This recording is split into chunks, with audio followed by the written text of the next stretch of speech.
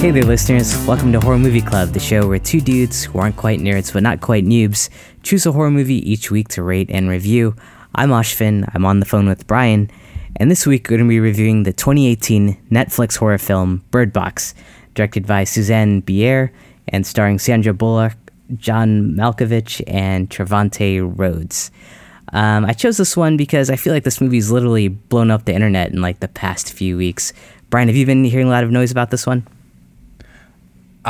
Yes and no. I've been hearing rumblings about it, but I'm just like so out of touch. Not until like today did I realize that this had like taken over the internet. Yeah. Are you on Instagram at all? I'm not. Oh, okay. Well, I've been noticing for like weeks, like a bunch of memes about this, and it took me a while to like connect. Oh, that's Bird Box everyone's referring to.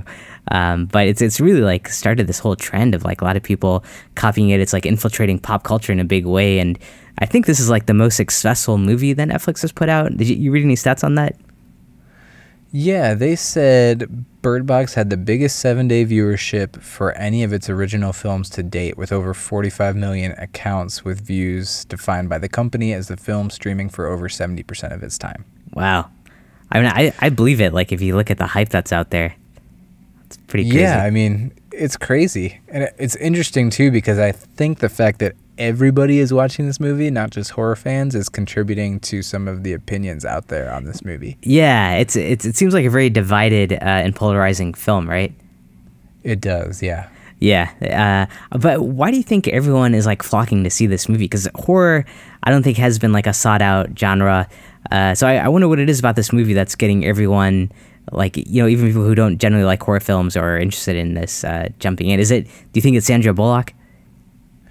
I think that's part of it. I read an article on the website Vox tonight, VOX, and it was titled, "Why Are Bird Box Memes So Popular? It's Complicated." I would just recommend reading that article to anybody. They did a better job than I could, but yeah, the general gist of it to me was that their theory was it came out on December 21st when people were together for holidays. Sure. Or if they weren't then, they were about to be soon, and like looking for something to watch. Yeah. And it had Sandra Bullock in it. So I could see this being like something young people were like, let's pull up Netflix, and like they're like, we could watch this. It has Sandra Bullock in it, and their parents might be like, oh, okay, Sandra Bullock. Yeah. And then that happened, and then while families were together and people had time on their hands over the holidays, they were like, well, let's do these memes, or like make this video or do the Bird Box challenge. And then so I just think that that Instagram and social media can make things take off like lightning. Yeah, I think you're right. I mean, it's kind of a phenomenon there where, good timing to put a movie out where people are kind of desperate for some escape. Sandra Bullock looking young as she always is, and then the gift of Instagram and the power of like influencing others. I think what got me was I saw a good meme comparing it to a scene from The Office where Andy's like floating on the river in that sumo suit. Did you see that one? Oh yeah, I think so. Yeah, and like Sandra Bullock's like on a boat, going past him with the blindfold on. There are some decent memes out there too, so I think that's part of it. Like, if anything that's memeable is just gonna travel like lightning. Yeah, really got viral. So yeah, I guess that's the formula for success. Then make something, put it out at a good time, have some good star power, and make it memeable. Yeah, no one's gonna complain about that. So this film, the basic premise, very similar to like a zombie movie or something, but basically there's some kind of epidemic that is making people kill themselves, and the only way to avoid it is to like close your eyes or not look outside. Otherwise, if you see it, you're going to kill yourself. And the movie follows a group of survivors who are, navigating this epidemic that's breaking out. Brian, would you say like there was anything original about this movie in terms of, the concept or the genre, or did this feel very similar? Yes and no. Like, it's getting a lot of comparisons to A Quiet Place or Hush. Like, yeah, something where the characters can't rely on their senses. Yep. But I think, and I mean, there's definitely stuff, like, I think even, like, a Medusa in like mythology if you look at Your Turn to Stone. Like, it's not necessarily an entirely new concept, but I think it's a little bit original compared to like most horror movie setups. Like, what do you think? I mean, I see what you're saying. Like, it combines things uniquely, things that generally like haven't gone together in the past. But I do think it's taking familiar concepts and putting them together. So there's some originality to that. I think that, and I think a lot of movies, except for like the truly original ones, are just taking a whole bunch of tropes and like formulas and putting them together. Yeah, right. Like, and I think that's a lot of people's complaints with this movie are about like how it's so formulaic and predictable and but I don't know. You could say that about a lot of movies. I know. I mean, originality is I mean, we can't all be that guy who's doing Us and oh shoot, what was that big one? Jordan Peele. Yeah, Jordan Peele. What was that movie? Get Out, right? Man, you always forget the name of like super prominent movies. Yeah, that's probably what I should remember. I got to write that on the back of my head next time. What's this podcast called? Supposed to be a horror podcast, buddy. Yeah, but I mean, it's unfair to assume that every movie would have that level of originality. But I don't know, like even watching this, like even from the premise, like people are immediately drawing like, wasn't this like what The Happening was about? It was like, you know, something's going on that you can't see and it just like makes you kill yourself. And that's kind of like what my viewing experience started like. But then you're right, like you start to draw comparisons to A Quiet Place, or like Hush, like things about the senses and putting those out. So I think it does kind of fall along that line. I never saw The Happening. Were people killing themselves in that? Yeah, that's exactly how The Happening goes. It's people just start killing themselves randomly, and it's like something that's being driven by like something with nature. I mean, I think at the end they try to say it's like nature's like fighting back against humans. So this one felt a little more plausible or a little more interesting in terms of who the bad guy was in this one. Okay, I've never seen The Happening, so maybe this felt a little more original to me. I thought the suicide aspect of it was pretty haunting. Oh yeah.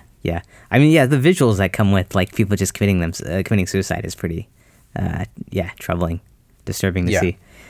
Also, we should explain like a lot of the memes and the Bird Box Challenge, like what that is if people aren't familiar with this movie. Yeah. Like, since you can't look at this thing that makes people kill themselves, the characters are blindfolded a lot of times. So like the Bird Box Challenge is like trying to do everyday stuff with a blindfold on, or like going a certain distance with a blindfold on. And it's just people being really dumb. But then like the memes could have to do with blindfolds or just general memes about the plot of the movie. Yeah, right. Or general scenes from there. I think we're doing the Bird Box Challenge right now, right? We're doing this podcast wearing blindfolds. Surprise everybody. Yeah. This whole thing. It's an audio Bird Box Challenge. I know. No visual evidence. Yeah. Hey, you know, while you were comparing this to like Hush and A Quiet Place. So A Quiet Place, I guess A Quiet Place and Hush both were things where like the people couldn't hear it, right? So you had to be really quiet. And then this one, you had to like kind of keep your eyes closed and you couldn't see, so you're kind of like blinded in this world. I wonder if they're ever going to get to the other senses. Like, is there a movie going to come out like about someone who can't taste stuff, or like if you taste it, you're going to die? Or what about a smell thing? Like if you smelt it, you dealt it kind of thing, but if you smell it, you're going to die. You think this is going to like expand beyond these senses into those other ones? I could see like a low budget production company that does horror spoofs doing something like that. Yeah, that'd be. I really could see that coming, and it would probably be pretty funny. I know. Yeah, I think we had a really good time with that one. Yeah. If you smell them, you're gonna die. Oh man, killer farts or something. Yeah. Yeah. That could be the title, Killer Farts or something. Yeah. All right, let's hop off this podcast and start scripting this out. Also, those movies, not The Happening. I can't remember when The Happening came out, but this was based on a novel from 2014, so that was before Hush or Quiet Place. Yeah, sure, right. I think Happening might have been like 2006, 2008, around that time. That sounds about right. Yeah, but yeah, this is based off a novel, which it sounds like the novel is supposed to be pretty good, especially if it spawned a movie. Yeah, for sure. Any would you compare this to like zombie movies as well, like the zombie genre? Yeah, I mean there are no zombies, but it's post-apocalyptic. Oh yeah, right. And it has a lot of those tropes that zombie movies have. Like Survivor. The cast of characters all trapped in a place together, and how their personalities clash, and decisions. Yeah. Group decisions on how best to survive and how to be safe. Yeah. A lot of movies with that premise, I feel like, are more about like the human interaction and the decision making, and that's kind of what makes it interesting, which I thought this movie captured okay. Yeah, I thought so too. Yep. I'm gonna be defending this movie. Oh boy! All right, this should be good then. The screenplay is written by a guy who's pretty famous and has been around, Eric Heiserer. I think he's. Yeah, written, I didn't look into him. Yeah, he wrote Nightmare on Elm Street, Final Destination Part 5, The Thing. It sounds like he's got a pretty long resume of horror films. Oh damn, man, cool! I'm glad you looked into that. Yeah. Because I mean, the director here, I think she's only done some foreign films. I forget, maybe she's Norwegian or something. She did a TV show called The Night Manager. Have you seen that one? I haven't, no, but I think she won an Emmy for that. Yeah. It seems like she's won a few awards for her films and for that show. Yeah, she's got an Academy Award, an Emmy, and a Golden Globe. Wow! Oh my God! Even though I hadn't really heard of anything she had done, but yeah, it does make me want to check her out. And I think this is her first horror film, which is interesting. And obviously a success. Yeah. Have you seen Sandra Bullock in a while? I saw her in Ocean's 8. Was probably the last thing I saw her in with Sarah Paulson, who was also in this. Oh, Sarah Paulson was her sister in this one? Yep. Oh, okay. I didn't realize she was in Ocean's 8 too. Yeah, I feel like I hadn't seen Sandra Bullock in a while. I missed Ocean's 8, but I feel like it'd been a few years since I'd seen her in a film. I thought this might have been her comeback, but it was a big year for her then between Ocean's 8 and this one. She was in Gravity too a couple years ago. Man, Gravity was like, what was that, like 2015? 14? 15? I can't remember now. Yeah, that was a good one though. She's actually a really good actress. You know, man, I always have this thing in my mind that I don't like her. Yeah. But I liked her a lot in Gravity, and I liked her in this. Yeah, I know. She's like just one of those people that like you feel like you're not supposed to like or be a fan of, but she's actually like done some pretty decent films. I thought her best work was the Miss Congeniality series. I never saw any of those. Oh man, they're so funny, and she's so good. She's so believable as an undercover cop that's in a beauty pageant. That's good. I'll check those out. Yeah, make sure to check out all the parts. I thought there's a subplot in this movie about how she like looks younger than she ever has looked before. I was amazed. Like she's in her 50s, and like in this movie, like she's portrayed as like, you know, a young artist who's like, you know, having a kid for the first time, and she looked like she's in her 20s or early 30s. Thought she looked amazing. Yeah, agreed. Yeah, I don't know how she does it. John Malkovich, great to see him back on film, but I'm a big fan of his. You like him at all? I do. I haven't seen him in that much, really, but yeah, I really liked being John Malkovich, and I liked Con Air as a kid. Oh yeah, I love his. He's just like one of those characters that I think like always brings like a certain energy or angerness to like each role, and it kind of fit this one. Yeah, I feel like he does a lot of theater too. He's like a legit actor. Yeah, he is. Yeah, he definitely knows his chops. And then Trevant Rhodes, I guess he's in Moonlight, which I never saw that one. Did you see that? I did see that. That was great. Oh, okay. So he sounds like a really good actor as well. Yeah, he was good in that too. So that's a pretty loaded cast for like a Netflix film. And then Lil Ren Howery was he was in Get Out. He was like the dude's friend in Get Out, the main character's friend. Oh, really? The guy who's like on the phone with them? Yeah, he was like the comic relief in Get Out. Oh, okay. Was he the guy who was like trapped in the house in Bird Box, who was like kind of explaining everything to them or putting stuff together? Yeah, he was basically, and that was one thing that did annoy me about this movie. He was the exact same character as he was in Get Out. Oh. It's pretty blatant. Yeah. Okay. That's too bad. Kind of getting typecasted. And did you recognize the homeowner? The actor's name is B.D. Wong. No, his name sounded familiar, but I don't know if I've seen him anywhere. He was Dr. Wu from Jurassic Park. Whoa. Wait, the original Jurassic Park? Yeah. Wow. So he was the guy who came up with the whole. Was he the one like the Dino DNA? Yeah, it was like I think it was right after they watched that Dino DNA thing, and then they went to the room with all the eggs and stuff. Yeah. He was the guy like explaining everything to them. That's awesome. Hopefully he's done something since, right? We've seen that in Bird Box. I think he was in the new. Oh God, what do they call it? Jurassic World. Oh, cool. That's awesome. Yeah. Yeah. His name. He seems like his name was. It sounded really familiar. Like I couldn't place him.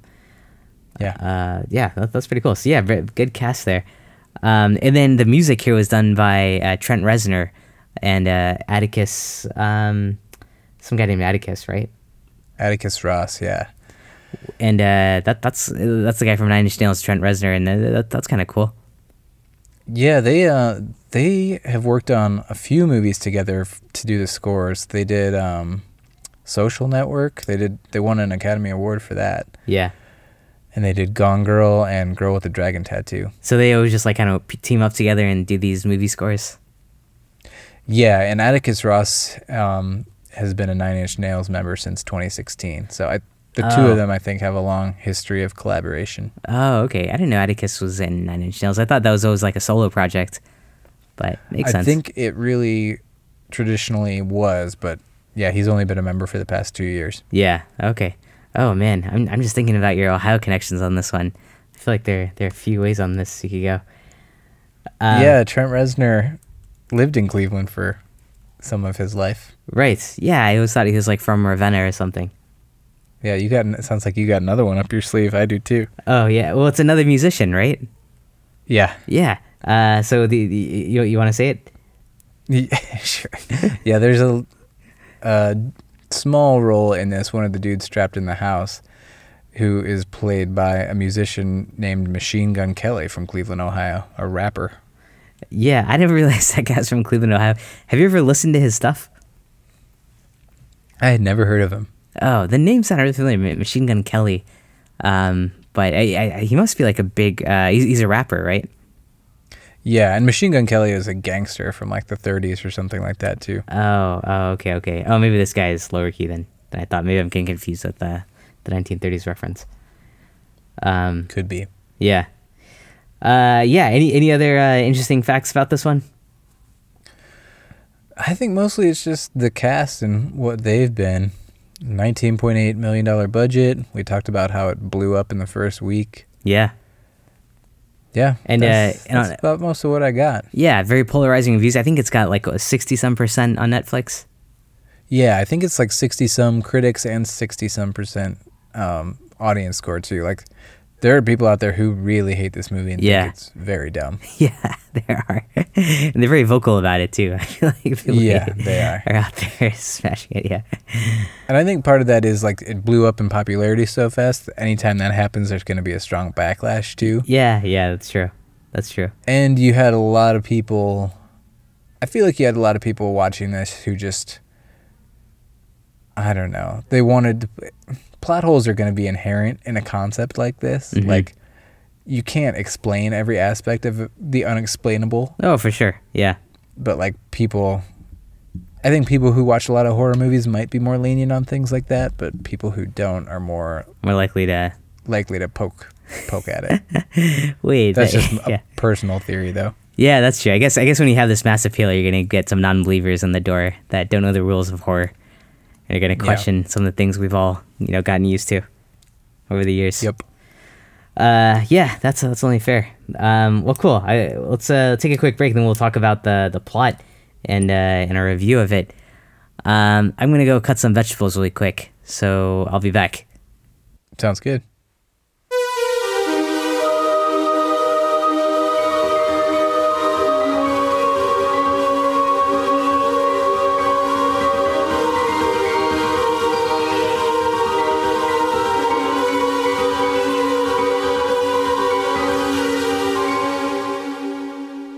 All right, Brian, I'm back.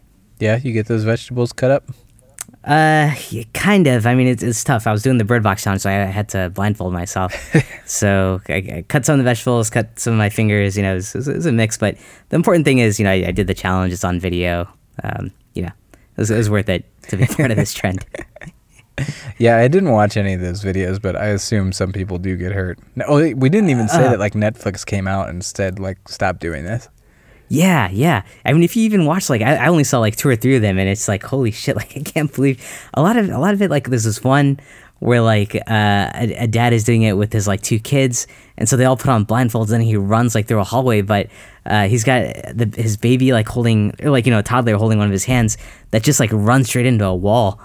And it's like, oh my God. And this other guy, like, they're out on the streets in New York, and he's got the blindfold on, and he just like runs into like a subway stairwell, and like it looks pretty like dangerous, man. I'm surprised no one's died yet. It's rough. Yikes. It's pretty bad. It's like you can't, I know, I feel like we're in a world now where like you can't put anything out there because you don't know how people are going to interpret it and like try to do it on their own. I mean, the common sense is maybe out the window. Yeah. I don't know. Maybe we're just getting old, but yeah, I know. I think the internet just in general makes people do dumb things.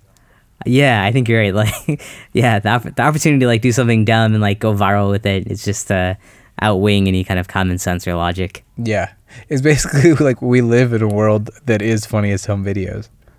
Yeah, exactly.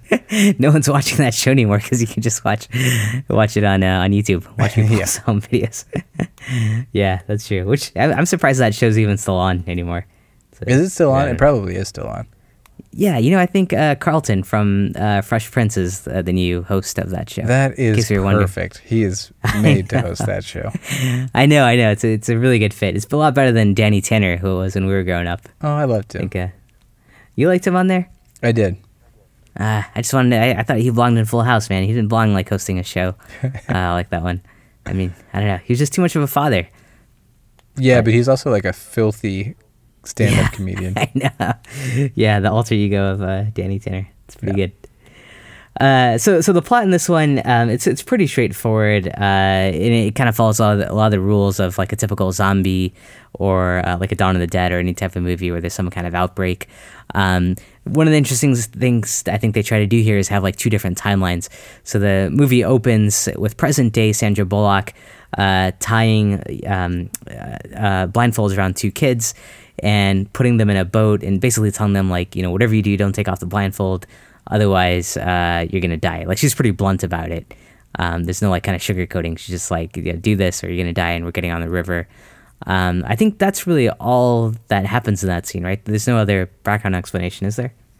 Yeah, they might, there might be I think there's an audio overdub of like a telephone call. Or it sounds like somebody on a walkie-talkie or a phone saying like, we've got a community. It's at the end of the river. I think like a radio broadcast or something. Yeah. Yeah, basically like saying, hey, there's a safe place at the end of the river. Like, you can come join us. Yeah. Yep. And so that's one of the storylines that goes out throughout this movie is them just like in a boat, taking this long journey to somewhere presumably safer than where they are. But then we jump back to where most of the story happens, which is 5 years earlier. You have a young expecting mother, Sandra Bullock, who there's a scene where she's meeting with her sister, played by, did you say that's Sarah Paulson? Yep. Yeah. And there's just some, context setting where Sandra's expecting, and you can tell like she has some issues with, becoming a mother. She's not like really bought into it yet. I think, she's still trying to make up her mind if she wants to keep it or not. Maybe did I read that right? Is that what they were talking about? Yeah, it sounded like it. And she's like very like stiff and stern. Like she's not personable or friendly or. Yeah. Yeah, but she's got short hair and it looks like pretty good. So that's also that should also be known. And so you kind of build some character there between her and her sister, who's like more of a warmer person and trying to engage with her. Sandra Bullock's kind of like this removed artist type, whatever, who's having a kid but seems to be kind of grumpy about it. In the background, there's a TV on it, and it kind of starts to tell the story that in Europe and in Russia, there's like some outbreak going on where these masses of people are just killing themselves. It hasn't come to the U.S. yet, but that's kind of like their way of like setting the context of like what's going on, like kind of foreshadowing what's going to happen. So they go to the hospital, for a checkup on the baby, and I think on their way out is when things start to go kind of crazy. Sandra Bullock sees a woman like smashing her head against one of the windows and like jumping out, and then like panic kind of hits and like things start going crazy at the hospital. People killing themselves, cars like driving all over the place. Her and her sister like book it out of there in a car. And I think, while they're driving, like the sister kind of sees something and like it makes an expression, and then suddenly like she like starts driving uncontrollably and tries to crash the car. And Sandra Bullock's trying to like hold the steering wheel so they don't crash, but eventually they do. The car flips. Sister gets out of the car and she's just like looking really dazed, and Sandra Bullock like doesn't really know what's going on, and she's calling to her. But then her sister kind of walks into the road and like walks into like an oncoming vehicle and just gets killed. And outside you can see like everything's getting pretty chaotic. I thought like how quickly things got chaotic was cool. Like this was what, like 15-20 minutes into the movie? Yeah, yep. Yeah, I thought the pacing was good. It picked up pretty quick. I thought this movie had good pacing throughout, yeah. And that first scare where the woman's smashing her head against the glass was great to me. Yeah, that was pretty freaky to see. I like that a lot. Yeah. So the crowd, outside, it's like a mob. Like people are like trying to kill themselves. Other people are just trying to run away. Sandra Bullock is trying to run away, and she gets called into this house by this woman who comes and is like, come in, because they notice she's pregnant. They want to help her. And then that woman that like sends her inside, she like suddenly sees something, and that's the thing, you never see like exactly what they see, but she sees something which like causes her to like go sit down in like this burning car and kill herself. And so Sandra Bullock runs into this house that this woman came from, and that's like kind of where John Malkovich is, and he's like this grumpy guy who was the husband of the woman that just killed herself, and he's just like upset that he's just like this grumpy guy. He's like, you're the one, because of you my wife's dead and stuff. He's got a gun and everything. And so then we switch to in the house. There are like 10 people in there, I guess, that are hunkered in. Something like that, yeah. Yeah, and we're introduced to the other characters. This is where Trayvon comes in with his character. I think his name is Tom, right? Yeah. In the movie, yeah. So and then this is also like where we meet the actor from Get Out. Would you say his name was? Lil Ren Howery.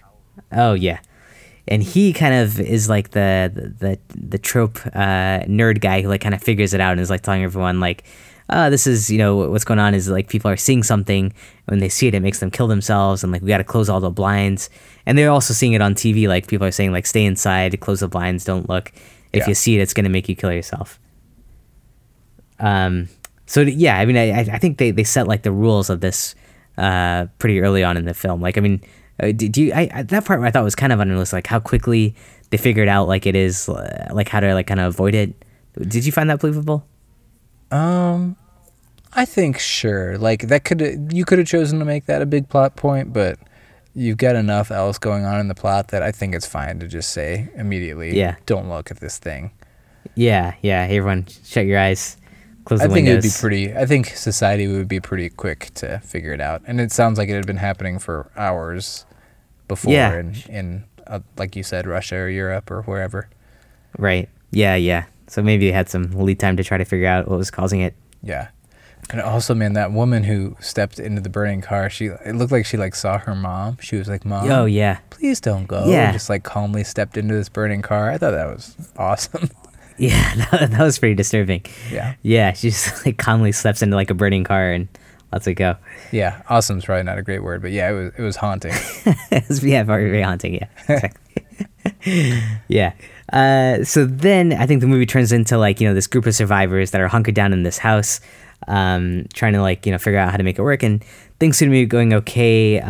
Another pregnant lady is let in, so like Sandra Bullock now has company, where both of them are kind of like expecting mothers. I think so like some of the interesting things that happen all in the house, they get to a point where they run out of food and they're trying to figure out like how to get to the grocery store. Oh, actually before that, we have B.D. Wong, the guy who owns the house from Jurassic Park. He is like, you know what, I'll watch the security cameras because whatever's out there, we should be able to see it. And if I see it on a security camera, for some reason he thinks that won't affect him. I didn't understand his reason why. Did you understand that? I didn't, and there are points where I'm like, okay, yeah, you're right, naysayers, that is dumb. Like, he was super confident that he could look at his security cameras and it wouldn't affect him. But I also think he was like, hey, like, somebody needs to do this, and I'm okay if it's me. But they didn't play that. I don't think that was played very well. I think it just seemed like he thought it was going to be fine. That shouldn't be an issue. I'll just take a look. But yeah, they tie him up to a chair, put him in front of the computer, and they all leave the room. Then they like hear like some noise. They go up there, and he's like killed himself. And so clearly, like these things, if you see whatever it is out there, it'll also come through a computer screen and kill you. Yeah. So technology we know isn't like safe anymore. So they get to a point where they're out of groceries, and I thought this was a cool sequence where a few of them decide to go to the grocery store. They have to jump into a car, but they're driving blind. Like they black out all the windows, and they're just relying on the GPS. And the car has like a 4-way motion sensor, so it can kind of pick up like if there's like things around it. And this was a cool scene because like they're driving blind towards the grocery store. And like you can sense like there are these like demons or whatever like around their car and like tripping the sensors off, and they're just like in the car like totally blind, just like hearing it, and like the car alarm is going off. So I thought this was a really cool sequence. What did you think of this? I thought it was decent. I thought that was another weak point for me where it's like it seemed a little unrealistic, but at the same time I'm gonna be the one arguing at the end of this that like you should suspend your disbelief and just enjoy the ride. So that wasn't one of my favorite scenes, but it was the questionable mechanics of it. I was definitely willing to overlook because I was enjoying everything else. Which mechanics of it, like the practicality of like driving without being able to see, or the fact that like the car was picking up all the I think the practicality of driving without being able to see, like even with the GPS and the motion sensors, like seems like it would be pretty challenging. And I think that in general is a weak point, something that somebody could poke at in the movie. How often Sandra Bullock may be like running in the woods and not running into a tree, or like going down the river and somehow staying on course.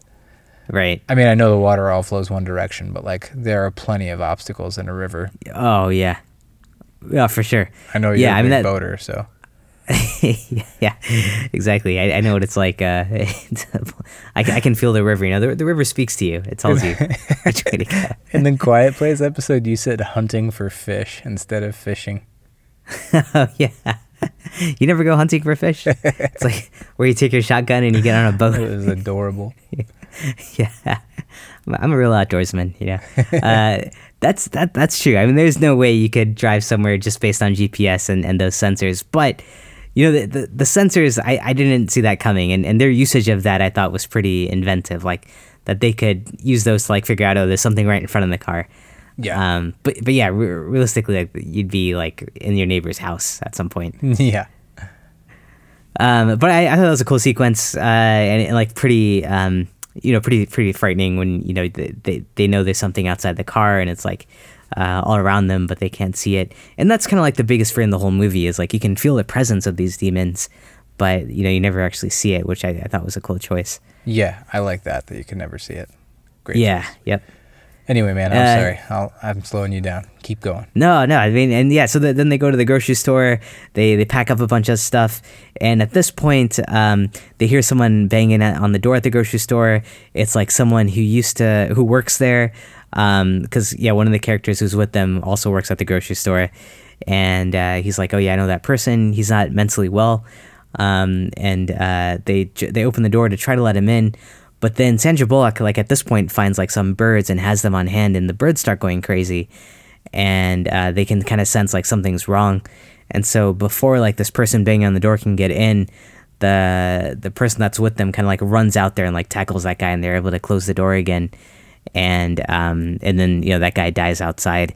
So I think here what they're trying to say, and we find this out later because like someone else like shows up at their door and like they let him in. But apparently, one of the rules in this movie is that people like in the insane asylum aren't affected by the whatever phenomenon is going on, and they can see it, and they're going around like opening other people's eyes to get them to look at it. Did you understand that plot line? I did not understand that, and I didn't even catch that it was people who like had mental health issues. Mm-hmm. I'm still questioning, was that the case?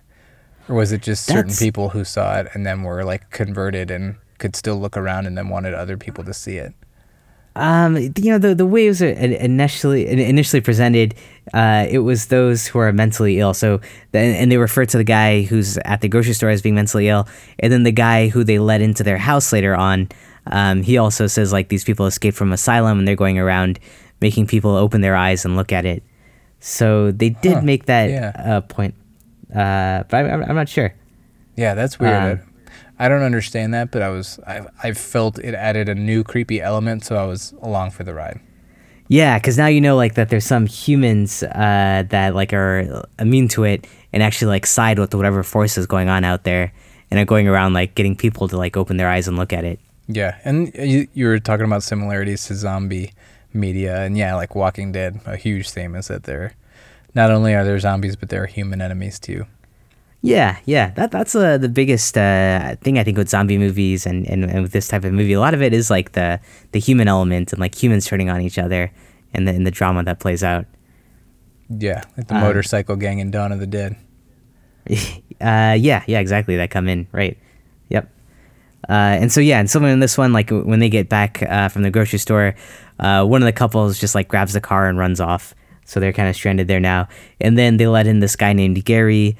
And everyone's kind of on edge, like John Malkovich mostly, like he's always got a shotgun and wants to shoot everyone.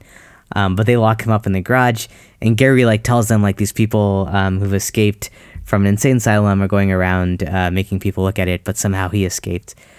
But then, we get to the scene where Sandra Bullock and the other woman who's expecting are both going in labor and like giving birth at the same time. And at that point, like this new character that they've let in turns out to be like one of the crazy ones, and like he's like drawing all these pictures, I think, of the demons, right? Yep. Which that was kind of cool because throughout this whole movie you never see them, but you see like what this guy's drawing, and then that's pretty cool. Yeah, the drawings were creepy, and I like that we got some kind of hint of what they may look like, but it was still really artsy and vague. So yeah, it was a good balance there. So while the two mothers are giving birth, Gary like kind of goes nuts. He opens all the windows in the place they're in. I think, oh shoot, does he do something that? No, he doesn't do anything to John Malkovich at this point. But he gets two of them. One of the mothers, the one that isn't Sandra Bullock, to like look out the window, and after she gives birth, and then she dies. And then another woman who's with them, she also is like forced to look out the window. She dies. Then John Malkovich like shows up and like shoots him, but then like they get in a fight and John Malkovich dies, and then finally Tom, I think he was already knocked out downstairs. He like comes to and he's able to like kill Gary and kind of save Sandra Bullock and the two kids, which I think ends the sequence of the 5 years past, right? Yeah. Then they jump like 5 years like 5 years ahead. Yeah, they jump 5 years ahead. And throughout the movie, sometimes it'll jump to clips of Sandra Bullock on this boat trip that she's on with these two kids who are all blindfolded. And like there's a sequence where like she runs into like a warehouse and you can tell like something's chasing them. And there are a lot of scenes here where like you can sense the evil presence is there because like it'll make a wind sound and like leaves will like go up in the air. So it's kind of, like they weren't showing it exactly, but there were different ways they were showing the presence of whatever evil thing this was. And sometimes it whispers to them and pretends to be someone they know. Yeah, right, exactly. Yeah, it's. And in these river scenes that they're flashing back to, she calls the kids boy and girl instead of by any name, and she's very stern with them. Yeah, exactly. She's like pretty cutthroat. Like, don't take your blindfold off, you're gonna die, and you don't have names. You're boy and girl. Yeah, it's pretty. Sounds yeah.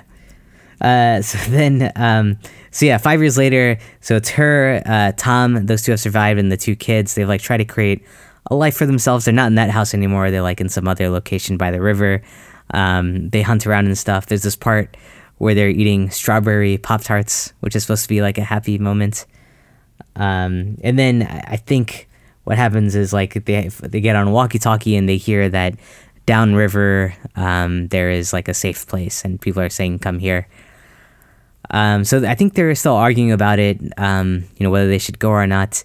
But what happens is a band of these, humans who are on the sides of whatever is, supernatural thing is going on, show up and like intercept them. And so Tom basically sacrifices himself, and like goes out there and like fights them and ends up killing himself, while Sandra Bullock and the two kids escape. The two kids are like, 4 and 5 now, probably 5 and 6 maybe. Or actually they would be the same age. They'd be around 5, I guess. If it's not easily understandable, the kids are her kid and this other woman's kid who gave birth and then killed herself. Yeah, exactly. So they jump on this boat, and they head downriver for, on a pretty tough journey. They have to stay blindfolded the whole time. There's some rapids along the way. There's like a guy who even like tries to pull them out of the boat. So it's a pretty rough ride there, and somehow like they end up close in the vicinity of it. It's them in a box of birds. They take a bird box with them. And the way that's the place is described to them, it's a place like when you're close by, you'll hear a bunch of birds, so they know they're close by. Then there's this whole scene like where she loses them in the woods, and this is like where they hear like a bunch of voices like telling them to take the blindfolds off, and we know it's like this evil entity trying to convince them to open and take off their blindfolds, kill themselves. But somehow like they kind of come together again, and they find the sanctuary. And it turns out to be like a school for the blind. Was that what it was? Yep. Yeah, and in there for some reason like everything's like super safe, and the movie kind of ends like she runs into her doctor, who you saw at the beginning at the hospital, and she gives the two kids names, and then that's kind of it, right? Yeah, pretty much. And I think at one point, to give this a little more significance, she scolds Tom for telling them a story about like kids playing outside. Yeah. And they have an argument about their parenting philosophies, and he's like they need hope, and she's like, they'll never see that. They need to like know that this is their life. Yeah. And then like here they are in this garden playing. They're basically outside, but they've created it so these vines and plants like block out all the sunlight. Yeah, or like essentially encapsulate them. Where are they getting their food from? Good question. I'm sure they've got... I don't know. Maybe they've got animals they're raising in that little area or something. Little farm-to-table kind of scenario going on. Exactly. Dude, did you recognize there was a dude who was like the main guy at the school for the blind? He was... Who greets them? Yeah. Did you recognize him? No. He was the antagonist from, what was that movie called? Devil's... Oh. It's Devil Wears Prada? Now. Devil's Candy. Oh, really? Yeah. Oh, man. I didn't recognize that guy at all. That's crazy. Yeah. Cool cameo. Yeah. This one. Yeah.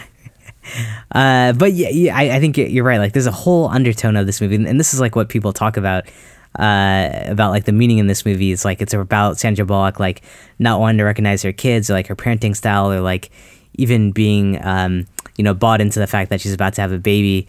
And I think it's like supposed to be an allegory of like motherhood and like the coming to at the end where like she like accepts her children and she's finally naming them and stuff. Like that seemed like a big undercurrent for this film. Yeah, I think so for sure. And like her character's development was like, and like the utilitarianism of being like hard and kind of a skeptic almost. Like that was a theme with John Malkovich's character too. Like he didn't want to let that dude Craig or Greg or whatever his name was in the house. Oh, and yeah. That was what ended up killing being them, right? The downfall of almost everybody in that house. Yeah, right. So like a lot of these characters, and it gets criticized for this, a lot of these characters are kind of the typical characters in a movie like this. Like one who's more suspicious, one who's like, we have to give these people a chance and like save the people. Exactly. But I don't know, man. I think that's a formula that works. Like, we're in a society right now where pretty much every person in the world goes to see the next Marvel movie. Like, those are formulaic as shit. It doesn't mean they're not good. Like, that's true.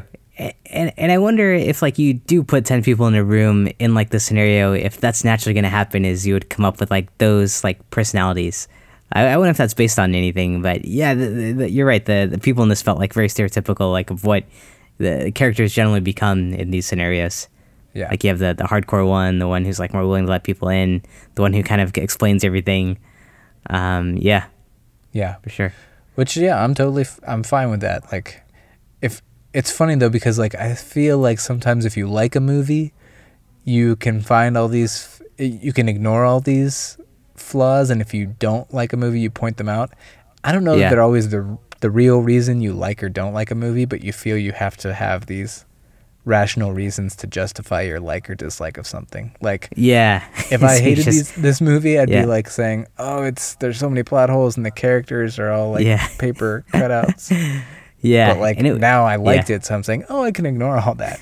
Like, I know. These same things I feel like you could use to critique another movie. Yeah, I do. Yeah. I critique these things in other movies. So yeah, it's hard to stay consistent. Yeah, I think the overall takeaway there is it's just fun to critique movies. It doesn't exactly necessarily matter. Did you like I thought one issue you might have with this, and I wasn't sure how I felt about it. Did you find like the dual timelines effective or needed? I thought it added a little bit of depth to it.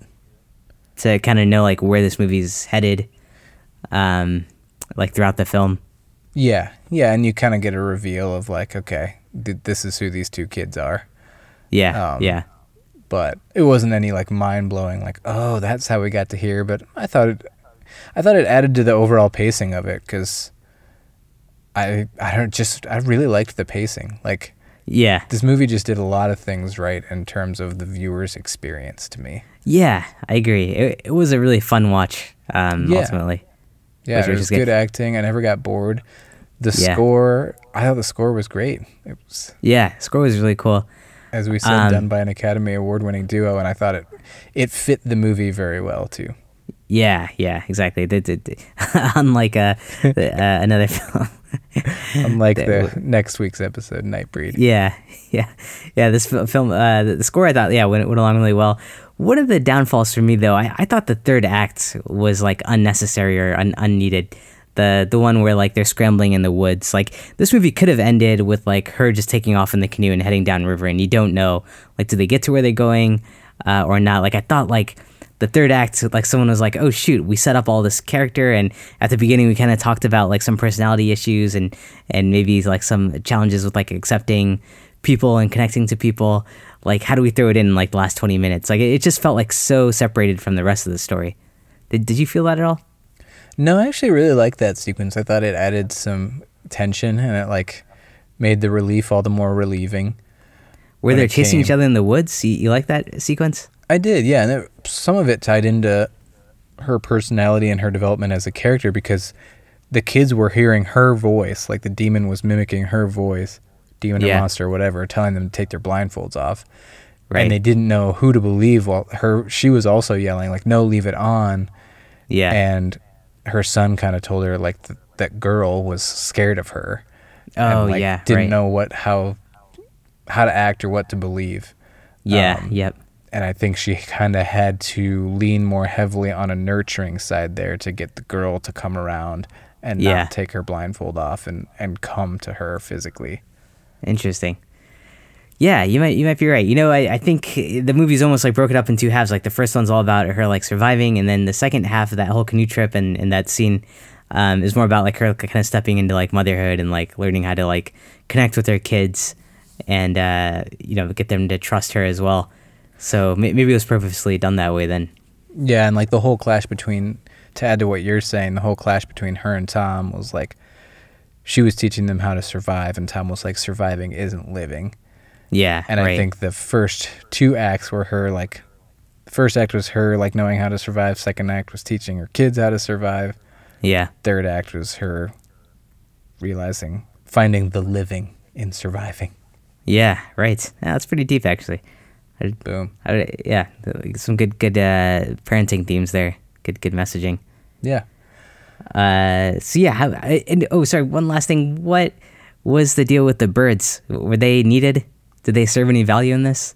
I think it was a nice tension builder and just like a nice plot mechanic that you have this source of warning. Yeah. I don't think we ever came right out and said, "Oh yeah, you did," but the birds warn you when the demons are coming. Yeah. But it's not like you could use them effectively where like you could take your blindfold off and then you hear the birds and you put it back on. I mean, by the time the birds start going, you're probably, out of luck. Yeah, that's a good question. And like questions like that in a movie like this pop up. Like, yeah. And people online are like, why couldn't they do this? Or why did they do this? And, oh, the monster couldn't come in a house? Like, when they're in a house, they can take their blindfolds off. And it's just like, to me, I'm like, shut up. Yeah. It's a movie about a giant monster or demon that makes you die by suicide if you look at it. Like, yeah. There doesn't have to be logic. Don't start questioning this. Yeah, exactly. As long as it tries its best to hold the pieces together, I'm fine with it. Yeah, that's true. It did its part in that. And it sounds like we both liked the fact that it didn't show the monster. I did see. Did you read that there was a version or a scene that they had which showed like Sandra Bullock's version of the monster? I did see that, and that was a little confusing. I read somewhere that she kept laughing when they would show it, so like they didn't take it, and then I read somewhere else that it was just cut. Yeah. I'm glad they cut it. And again, like I think the monster people would see would be like specific to like whatever their fear was or whatever. And the one that leaked online is a scene where like Sandra, I guess, would see like a baby, like a scary looking baby, and that would have made her kill herself. Right. Yeah.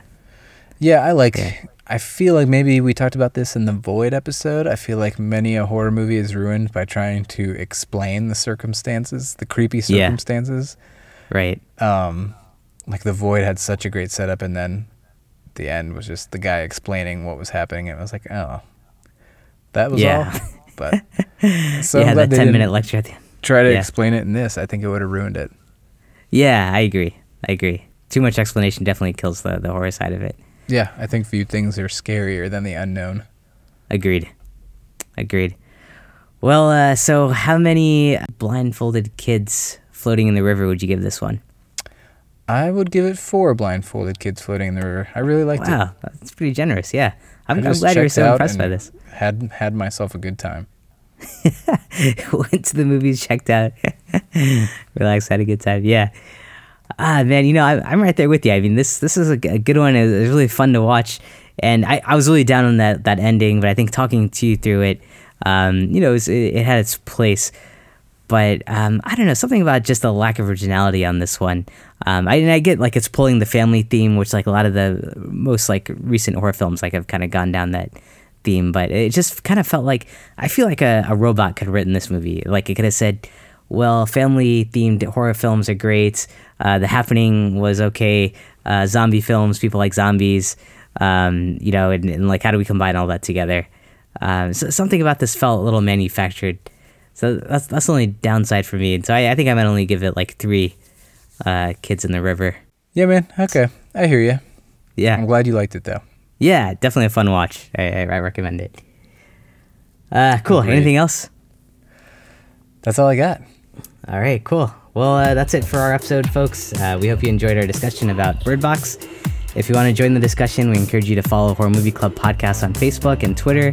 We're at Horror Movie Pod on Twitter. Or shoot us an email at podcast@horrormovieclub.com. Be sure to check out Facebook or Twitter for next week's movie in case you want to watch it before the next episode. Our logo is by Amy Mae Pop Art, so check her out on Etsy.com. And until next time, if you're shopping for a car, make sure it's one of those that has all those sensors, because you never know when you're going to be driving in the dark and having to rely on your GPS.